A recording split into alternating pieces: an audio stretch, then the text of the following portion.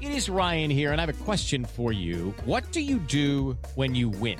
Like, are you a fist pumper, a woohooer, a hand clapper, a high fiver? I kind of like the high five, but if you want to hone in on those winning moves, check out Chumba Casino. At ChumbaCasino.com, choose from hundreds of social casino-style games for your chance to redeem serious cash prizes. There are new game releases weekly, plus free daily bonuses. So don't wait. Start having the most fun ever at ChumbaCasino.com. No purchase necessary. VGW Group. Void where prohibited by law. See terms and conditions. 18 plus.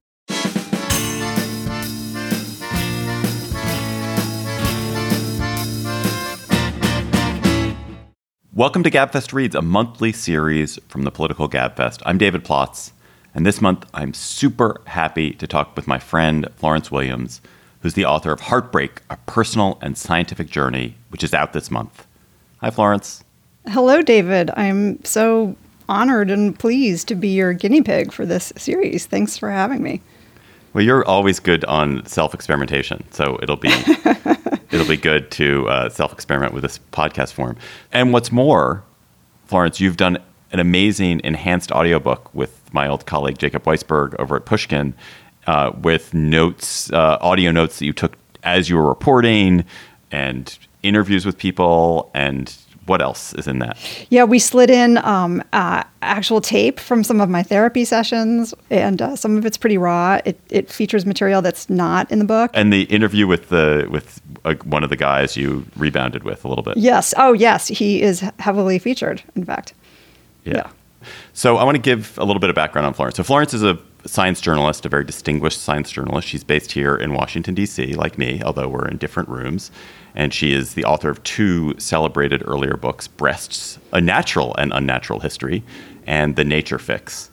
And I wanted to have her on this month because Heartbreak is a very personal book. It's a very personal book, obviously, for Florence, as she will talk about. It's also personal for me because, Florence, you're a friendly acquaintance who became a real friend as you were working on this book because you were going through heartbreak. You were sort of maybe a year ahead of me on the heartbreak train as I was going through a heartbreak, as my heartbreak was beginning. We both, as I said, live here in Washington. We both saw 20-plus year marriages collapse at kind of unexpectedly around us. And you were a guide and counselor to me. You know, there's a way to the other side for most of us. And I want to hope that you can be a figure of hope and possibility for GabFest listeners who might be having distress now because of a loss of love. So it's a big task. It's a big responsibility for you. It is. Well, I hope so, too. And I hope it was helpful to you, and I hope it will be helpful to others. All right. I'm sure it will.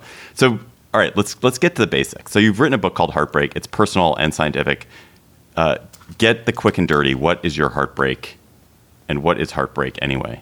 I think heartbreak can have a wide definition, and I try to sort of nod to that in the book because I think certainly right now we can all argue that we're going through a sort of collective heartbreak in a time of grief and struggling with loneliness, collectively. But I do, of course, focus mostly on romantic heartbreak. That is the particular earthquake, that I was experiencing. And actually it started before the pandemic, for which I was grateful in some ways. And I think it would be interesting to talk about that, how heartbreak sort of prepared us, for the uncertainties of the pandemic. But my particular heartbreak, I guess, really began one evening, 25 years into marriage, when I happened upon an email that my then husband wrote, sort of professing his love for another woman. What percent of heartbreak do you think in this era begins with happening upon an email? It must be, or text. I think more likely a text message. I think it must be like 98%. A huge percentage. Lock your phones, friends. Just in my defense, I want to say I was not snooping. My then husband actually handed me his phone, and he said, "Here's an email about my dad." And lo and behold, there was a very different email on there. That's the trigger, but what is the heartbreak? That was the trigger. It really starts with this moment, I think, of shock. Then it progresses to this kind of, disbelief and denial and sort of, a certain amount of rage and upset. And then, real grief and the feelings of rejection and humiliation, that go along with that. And then, I think it risks progressing into loneliness. And I think, for me, it definitely did to an extent. And then, sort of how long that loneliness lasts is a really big question in terms of what I really talk about a lot in the book, which are the health effects of this kind of heartbreak. Yeah, I mean, I think one of the things, I was going back and looking at my notes in the book, and it's almost like the worst doctor's visit ever. That every page you have something like heartbreak is worse than smoking for your health, or divorce is a greater risk factor for death than smoking. Fatigue, anxiety, poor impulse control, depression, cognitive decline, early death are all impacts of this. So talk a little bit about what does heartbreak do that just sort of like being bummed does not do.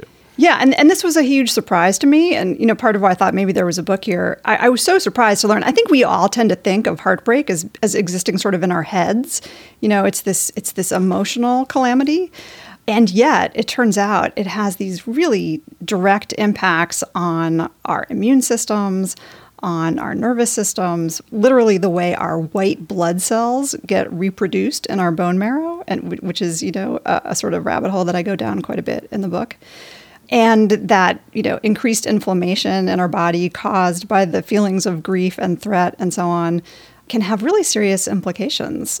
You talk in the book about how you lost all this weight. And I just remember, for me, it was the not sleeping. Like, that was what I found absolutely murderous. Because I went through a period of about a year where I didn't get a single good night's sleep. I would get high sometimes that would get me to sleep. But man, I just couldn't stay asleep. It was so terrible. It's brutal. One of the first people I interviewed, when I didn't even know I was writing a book yet, was this biological anthropologist, Helen Fisher, who writes a lot about what happens to your brain when you're falling in love. And she's one of the few people who's actually kind of started to look at what happens on the other side of love, too. And, the way she explained it really helped make sense to me, that basically our stress hormones are just going nuts when our primary attachment partner has taken off, and we've been used to having this person around, for decades. Suddenly we do feel very, very alone. And our bodies, from sort of our deepest evolutionary pasts, consider that a major threat state. It's sort of like when we are preparing to be attacked by predators because we're suddenly not with our people. Do you think that the dumper feels it? We're both kind of the dumpies in our marriages. Do you think the dumper has this too? The dumpies have been much more studied than the dumpers, but it looks like they have pretty different experiences.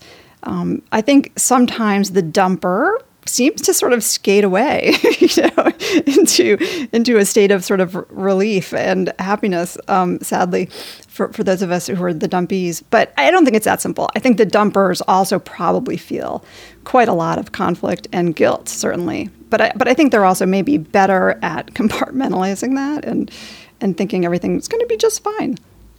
Every person who's ever been in a marriage has said or had this said to them, well, of course it's mediocre, of course it's blah, you just kind of got to endure this and get through it, and that just soldier on through it. Is it healthier to soldier on through something that is blah, blah, blah, or to go through, what's your take? Is heartbreak worse for you than mediocrity? Every marriage goes through the blahs, It seems to be better to be married than to be unmarried. But if you're in a bad marriage, then it gets a little bit iffier. Certainly to be single actually may be better than to be in a bad marriage, and certainly than being divorced, maybe.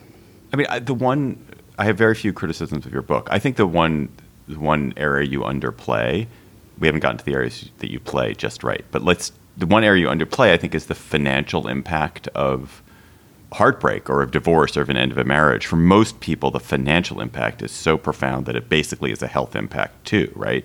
Absolutely. And especially for women.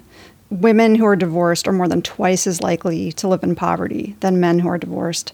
Men do end up with the majority of assets after divorce, typically because they have higher earning power and they continue to have a higher earning power afterwards. So, I mean, the gender disparities actually were very fresh on my mind. To tell you the truth, I was a little bit careful about not talking about it more sort of out of sensitivity to my ex-husband, who asked me not to talk about that too much. Right. I think it would make him look even worse, than I. But absolutely. I mean, and I think that's why, frankly, a lot of professionals and college-educated people have much lower divorce rates, because there's this need to sort of protect the assets and because there are bigger financial implications of divorce. Here you are. You're a woman in your late 40s, maybe early. I was exactly on the brink of being 50. So you're suddenly like despairing. You're losing weight. You're freaked out, terribly sad.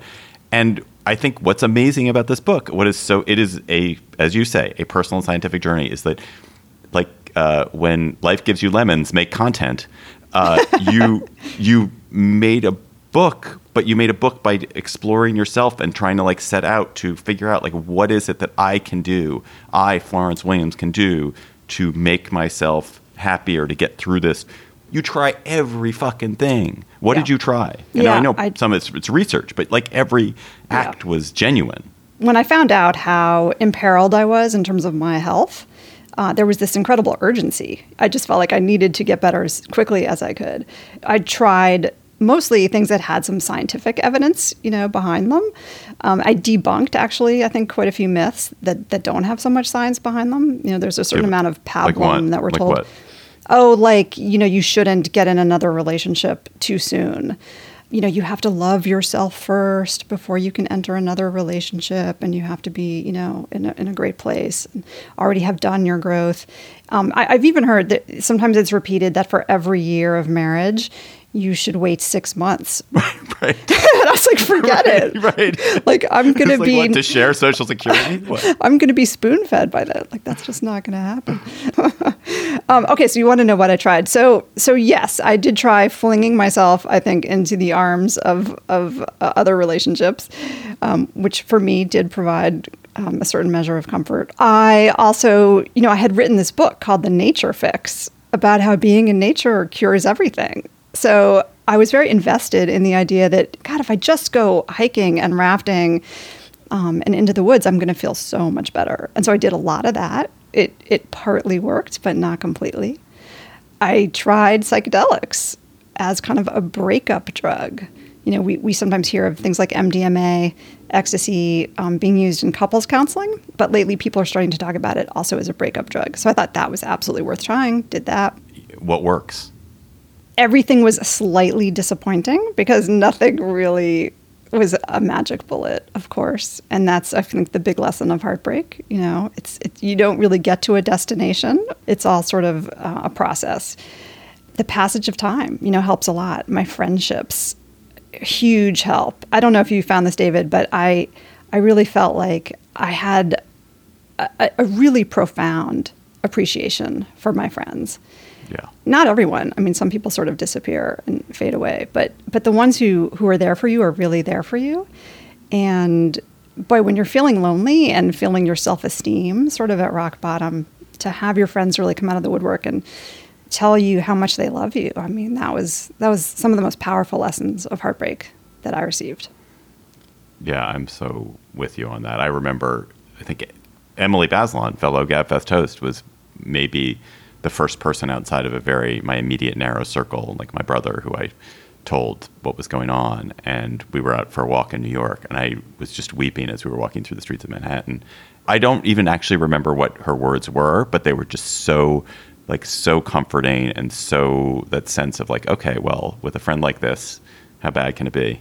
And, that just stuck with me. You know what the first thing you said to me, just going back to friendships and also kind of the new relationships, after I remember we had a first walk. It was like maybe in July of 2019 or something. I was newly separated, and we went out for a walk. And as I was saying goodbye, you said something like, "Don't get an STD," or yes. that was your big advice. And you should thank me for that. It's true. It's seriously. I actually want to get to the sex piece of this, both for sort of personal prurient reasons, but also because I think it's really important because I've spent so much time talking to men in particular who've just separated or like marriage is falling apart or whatever it is. Just the feeling of touch and sex and kind of like being desired. If you're coming off a period where you've felt undesired and where you felt, bad about yourself, that makes an enormous difference. Yeah, I mean, the science is really supportive of that on two fronts. Literally, it seems like certainly with men and probably with women too, who of course haven't been studied in this context, unfortunately, but your testosterone levels literally increase after divorce, which is really or after a split, I should say. And I think it's probably part of that threat response, that your body goes into. You're sort of gearing up for a fight on some level. Your testosterone levels increase. That is going to actually increase your sex drive. There's a lot of science, too, about how one of the central ways that mammals, especially primates, calm our nervous systems is through touch. It literally releases oxytocin. Right. It releases these bonding hormones. It makes us feel safe. And it was really helpful to me that way. Yeah. I certainly found like that touch, sex, touch, desire, being desired was, it was just a huge mood elevator. And like it was, and even at a time when I felt like, oh, I know that I'm hiding from some of my grief through this. Like I realize that some of what I'm doing is like avoiding there's a my distraction deep despair quality. and and distracting myself on Tinder. I understood that I was doing that. At the same time, it felt really good. And I wonder, but maybe it's better for men because it's just easier for men than it is for women to do that. Plenty of women do that too. But I had a really interesting conversation with my therapist at one point, and I said, maybe for me, one of the things I was doing was I was traveling a ton. Like I was saying yes to every single speaking arrangement, every travel gig. That was kind of my distraction. Like I just needed to move, do stuff, work. And I said to my therapist, like, shouldn't I be just sitting still in my grief? Like, don't I need to feel this more? And she looked at me and she said, you know what? You are feeling it plenty. And she was right. I mean, I was still crying every day, maybe for 5 minutes or, maybe not all day. But the distraction piece doesn't totally work because there's still plenty of grief that I'm sure you were experiencing. Right. I do think that I'm wired. I don't know if you're wired this. I'm totally wired for like, well, if this is what I've been dealt, I'm just going to like make the most of it at least. I'm going to I'm so wired for action as opposed to inaction, and I'm an anti-introspective person for the most part. And that's actually that is a psychologically healthy attitude. I think it felt healthy. It felt healthy. Like which made me ask myself, who are there? You do say there's some set of people who don't get beyond heartbreak. Who are they, and why does that happen? Well, I think there are a lot of things that make a person less resilient, starting all the way with childhood trauma, all kinds of things. But I think you're right that the introspection piece does seem to be in the profiles of people who kind of linger in their heartbreak longer. So this sort of ruminative personalities or introspective personalities. And I actually think I probably lean more toward that, actually. And those are the people who I think, many, many months out are still replaying, what went wrong, what happened, what does it mean, what's my future. So I think I probably lean more towards the introspection category for sure. And you think that, but what is the good of that? I mean, there are good things of that. It's not just like, it's prolonging my misery. Like, what are the good Well, I'd like to think that one is maybe art making. We're the ones who can like provide some wisdom and some deep thinking about what this does mean, what it means for us and what it means for other people and what it means for our society. I think artists are known to be a little bit higher on the anxious neuroticism scale, perhaps. And yeah, maybe sometimes we sit in our pain a little bit longer.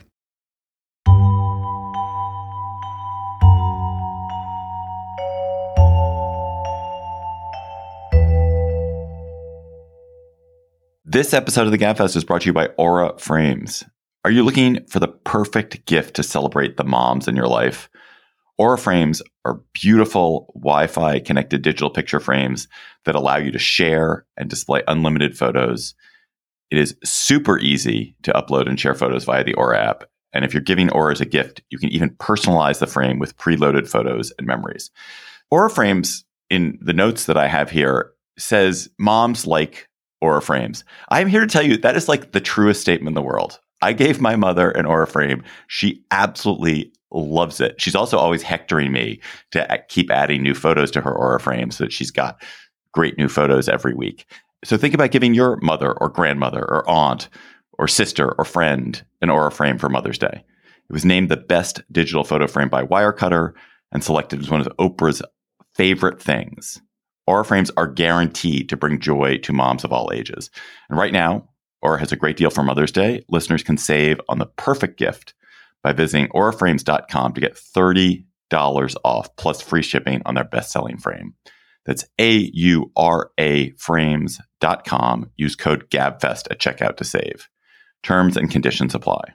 Hello, it is Ryan, and I was on a flight the other day playing one of my favorite social spin slot games on ChumbaCasino.com. I looked over at the person sitting next to me, and you know what they were doing? They were also playing Chumba Casino. Coincidence? I think not. Everybody's loving having fun with it. Chumba Casino is home to hundreds of casino-style games that you can play for free anytime, anywhere, even at 30,000 feet. So sign up now at ChumbaCasino.com to claim your free welcome bonus. That's ChumbaCasino.com and live the Chumba life. No purchase necessary. VGW Group. Void where prohibited by law. See terms and conditions. 18+.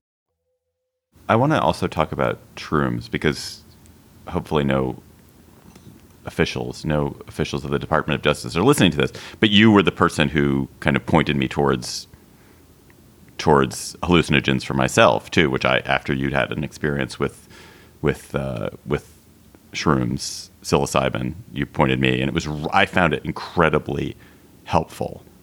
What's the case for MDMA or psilocybin or some mix of them for heartbreak? Yeah, I mean, one of the first people I talked to was a psychologist at the University of Utah who said, we think that one of the keys to resilience is the ability to see beauty, the ability to feel awe. There's something about experiencing awe that actually, pulls us out of our own kind of egos and our own problems, puts things into perspective, makes us feel more connected to other people. It's almost a sort of spiritual kind of concept, but I shudder to sort of use that word spiritual. But anything that I think makes us think that there are things beyond ourselves can do that. And so awe is a really essential emotion actually for that and for resilience. Then I talked to another psychologist. This is Dacher Keltner at the University of California, Berkeley, who writes, he's kind of the guy. He's the awe guy. He writes a lot about awe. He's my age. He's got sort of long hair. He's, looks kind of surfer groovy. At one point, I told him, I was interviewing him for something else. I told him about my split. And I said, do you think I should try psilocybin? And he said, yes, absolutely you should. And I said, well, how can it help with heartbreak? And he said all those things. It can kind of give you perspective, pull you out of your own funk, make you feel more connected, make you less fearful. And certainly there is a lot of science showing that people, for example, with a terminal illness who take psilocybin become much less afraid of death and afraid of kind of their future. So with his, sort of approval, I guess his stamp of approval, I decided to try it. And I was really careful. I interviewed different therapists. I wanted to find someone I could really trust, someone I could feel safe with. Because, the thing about taking these psychedelics is you really do lose control of your mind. And I knew I wasn't very good at that and I wasn't super comfortable with it. I wanted to find someone I really felt safe with. And so I did finally find someone. This was someone actually in Portland, Oregon. She's anonymous in the book for sort of obvious legal reasons. And I ended up having this really, really kick-ass, fantastic experience. Yeah. Well, I'm so grateful to you. How do you think it was helpful to you, David? It was helpful to me. It was the unhappiest day of my life. You recall, because I called you afterwards. Do you remember this? I don't know if you remember. I do. I called you afterwards. I was very curious. It was the unhappiest day of my life. I had never been as sad as I was. And I was doing it in a group, and the other people in the group were extremely happy and extremely upbeat. And it was a real contrast of mood. But I think for me, the closest thing I can think is sort of an accelerated therapy. It felt like 6 months of getting the sorrow. I mean, going back to what I was saying earlier about using sort of distraction to distract myself from the grief. And this was a way of directly facing the grief I felt and the sadness and the kind of the loss and the love that I felt for my ex-wife, and how powerful that still was, and just like addressing it and seeing it was there and saying hello to it. And it was great. And I felt such an incredible sense of relief and sounds like catharsis. Yeah, it was cathartic. And also I loved the kind of psychedelic grooviness to it. Like the parts, my notebook is filled with ruminations on the trees and the spider webs and stuff like that. So I loved that part of it. But it was mostly the sorrow. And I'm such a smug, arrogant person, and a smug, arrogant person who mistook like great good fortune for virtue. And I feel like the sense of loss and of failure and of recognition of like that I hadn't done what I needed to do to keep my life going the way I wanted it to was humbling in the best possible way, and gave me a lot of sort of it just made me less of an asshole, probably. Yes. Oh, I think heartbreak does that in general. In the growth part of it, I think it does sort of increase your capacity for empathy and increase your capacity ultimately for love, which is really what it's all about. Do you think that that's like that heartbreak? Is it heartbreak that does that, grief that does that? Or I guess those are all tied together. I think there is something particular about the heartbreak. It just sort of tears your identity down so deep that you have to kind of start back up again.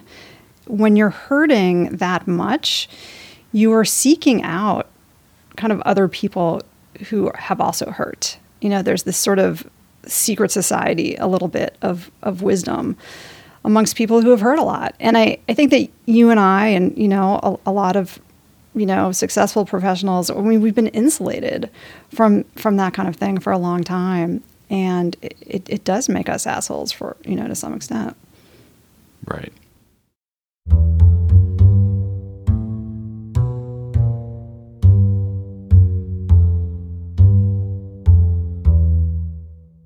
Coming soon from Slate Podcasts.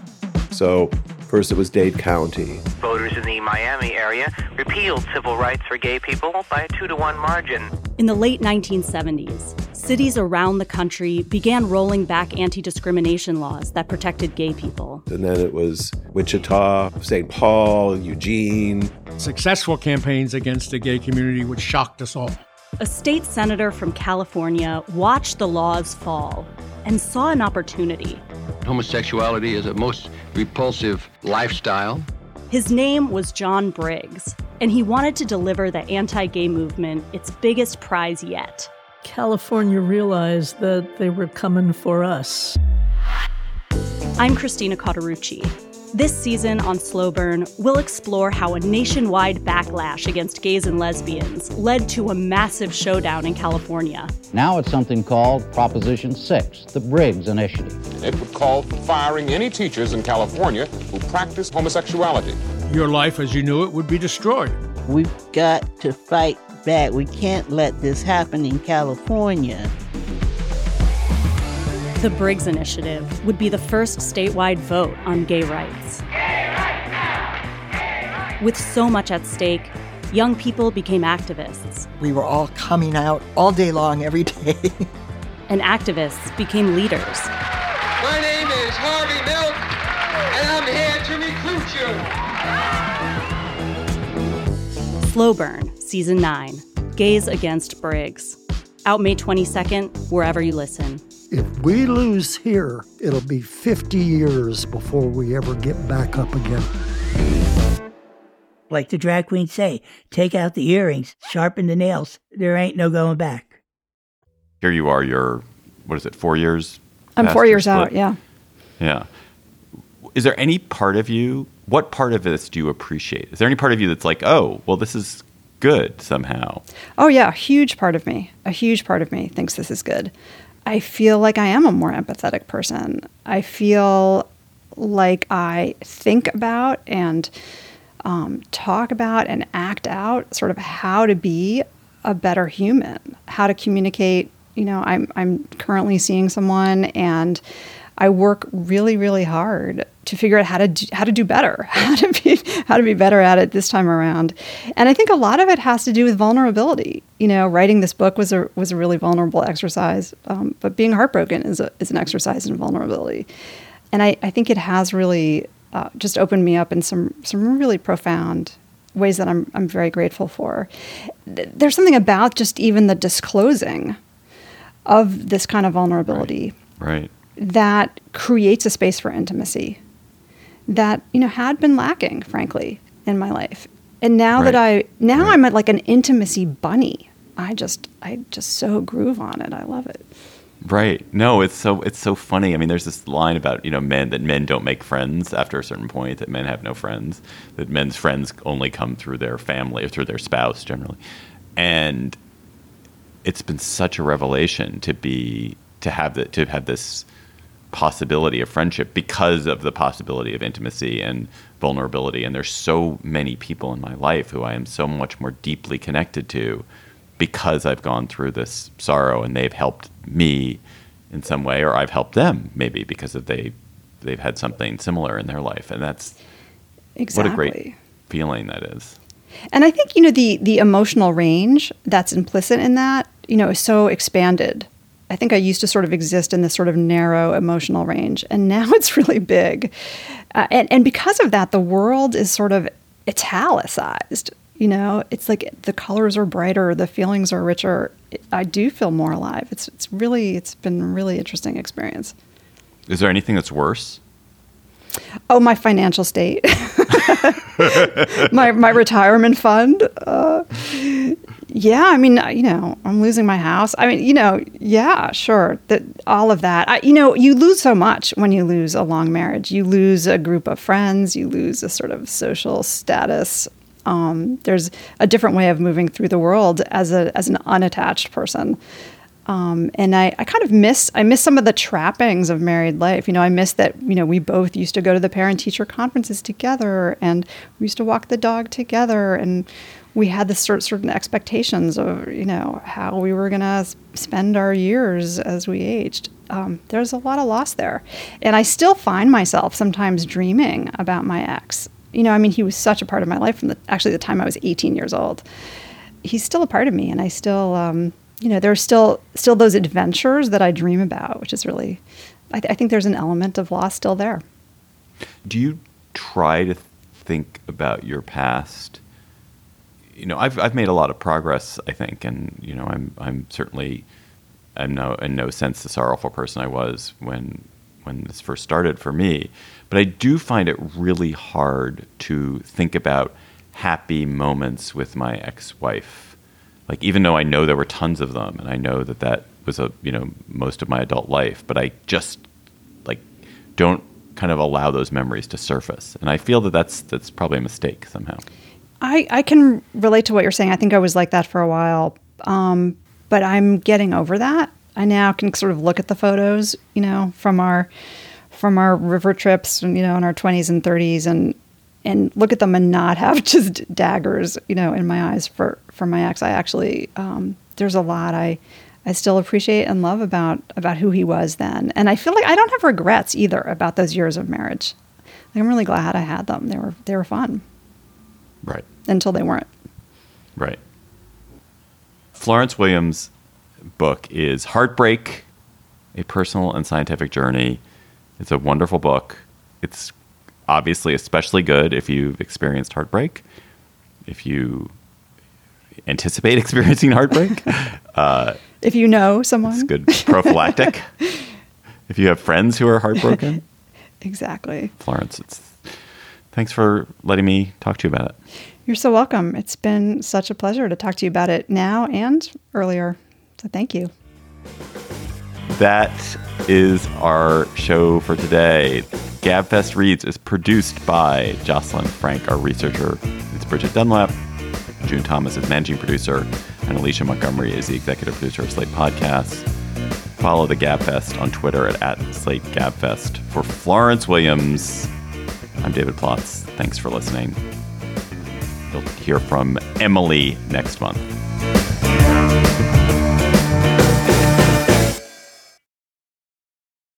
Hello, it is Ryan, and I was on a flight the other day playing one of my favorite social spin slot games on ChumbaCasino.com. I looked over at the person sitting next to me, and you know what they were doing?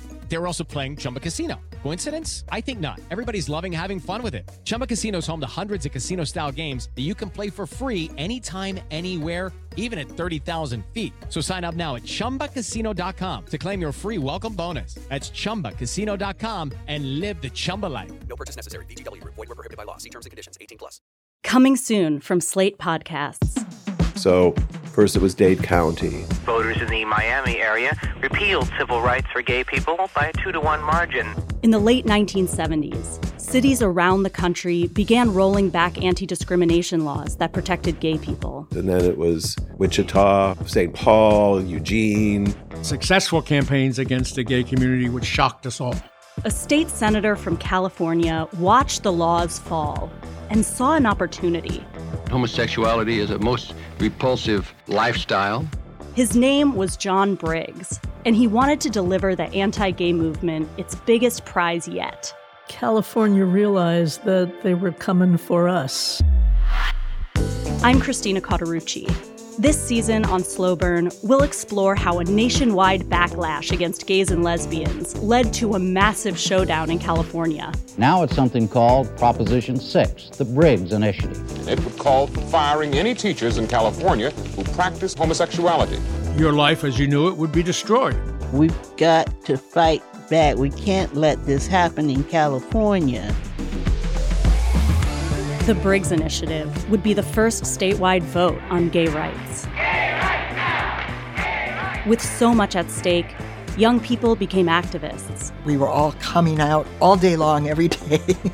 And activists became leaders. My name is Harvey Milk, and I'm here to recruit you. Slow Burn, Season 9, Gays Against Briggs. Out May 22nd, wherever you listen. If we lose here, it'll be 50 years before we ever get back up again. Like the drag queens say, take out the earrings, sharpen the nails. There ain't no going back.